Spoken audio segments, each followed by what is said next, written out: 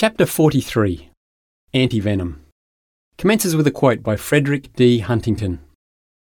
"It is not scientific doubt, not atheism, not pantheism, not agnosticism, that in our day and in this land is likely to quench the light of the gospel. It is a proud, sensuous, selfish, luxurious, church-going, hollow-hearted prosperity." Growing up in the Australian bush has got to be one of the most blessed starts to life that any child can have. One of my favourite adventures was snake hunting.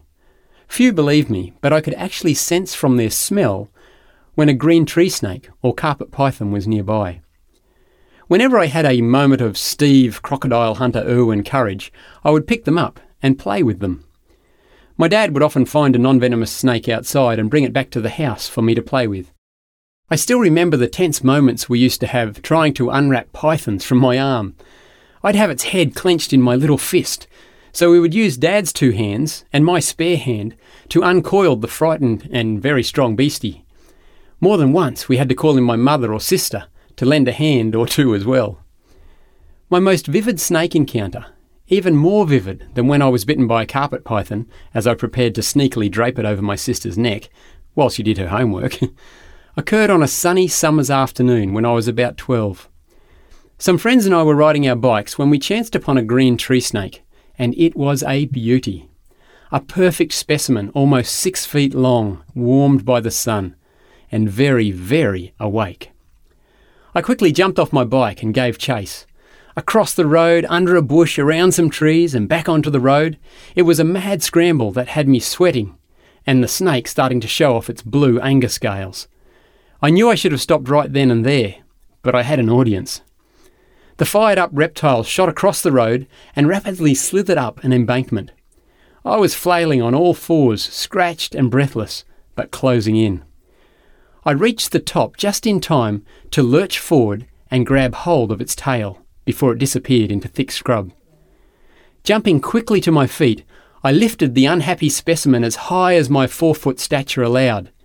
It was important that my friends see my bravery and skill.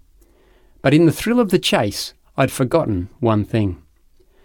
Green tree snakes are amongst the most agile and talented climbers in the reptile world. By the time I reached my full height, it was already turning back on its 6-foot self and coming straight at my face.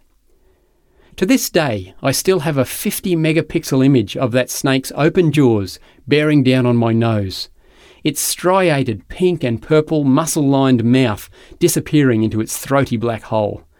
Terrifying.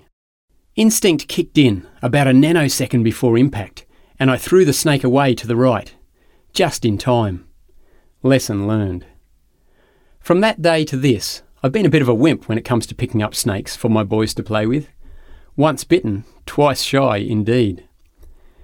Australia is known for its dangerous creatures. We've got snakes, spiders, sharks and jellyfish that can kill you with a glance. Well, almost. The Australian Venom Research Unit at the University of Melbourne is an internationally respected poison centre. Nothing makes these guys' Monday mornings happier than receiving little packages of deadly venom from all over the planet. According to their research, the world's deadliest venom comes from Australia's inland taipan, Oxyuranus microlepidotus. This little fella's venom is 23 times more deadly than a cobra's. And when compared to North America's deadliest snake, the eastern diamondback, our little friend's venom is 456 times more toxic. That's not a typo, 456. The bad news for Aussies is that all 10 of the snake species with the most toxic venom in the world live here. That's right, we've got all 10 of the top 10, and they don't live anywhere else on the planet.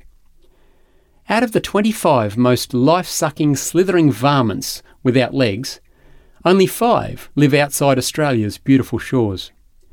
The good news, and yes, there is some, is that people are rarely bitten, and that most who are don't die, thanks to a little discovery known as antivenom. Antivenom has been developed to counteract and neutralise the effects of venom. It is so effective that venomous snake handlers, while remaining careful, can maintain their subscriptions to retirement magazines if they have a few vials of antivenom in their kit. It's the perfect cure for snakebite. And yet, as deadly as our snakes are, they're not the worst ever. They can only put you in the grave. They can't keep you there. Not so for a certain serpent from 6,000 or so years ago. In Genesis 3, 1-5 we read, "Now the serpent was more crafty than any of the wild animals the Lord God had made. He said to the woman, 'Did God really say you must not eat from any tree in the garden?' The woman said to the serpent, 'We may eat fruit from the trees in the garden, but God did say, you must not eat fruit from the tree that is in the middle of the garden, and you must not touch it, or you will die.' 'You will not certainly die,' the serpent said to the woman, 'for God knows that when you eat from it, your eyes will be opened, and you will be like God, knowing good and evil.'" Satan bites the blessed in countless ways. His bite causes greed, selfishness, self-sufficiency, pride, and ultimately eternal death. Praise God that he has the perfect antivenom. A sacrifice. His sacrifice.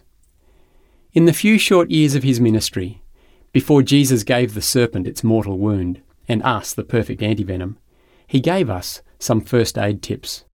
Things to do when we've been bitten.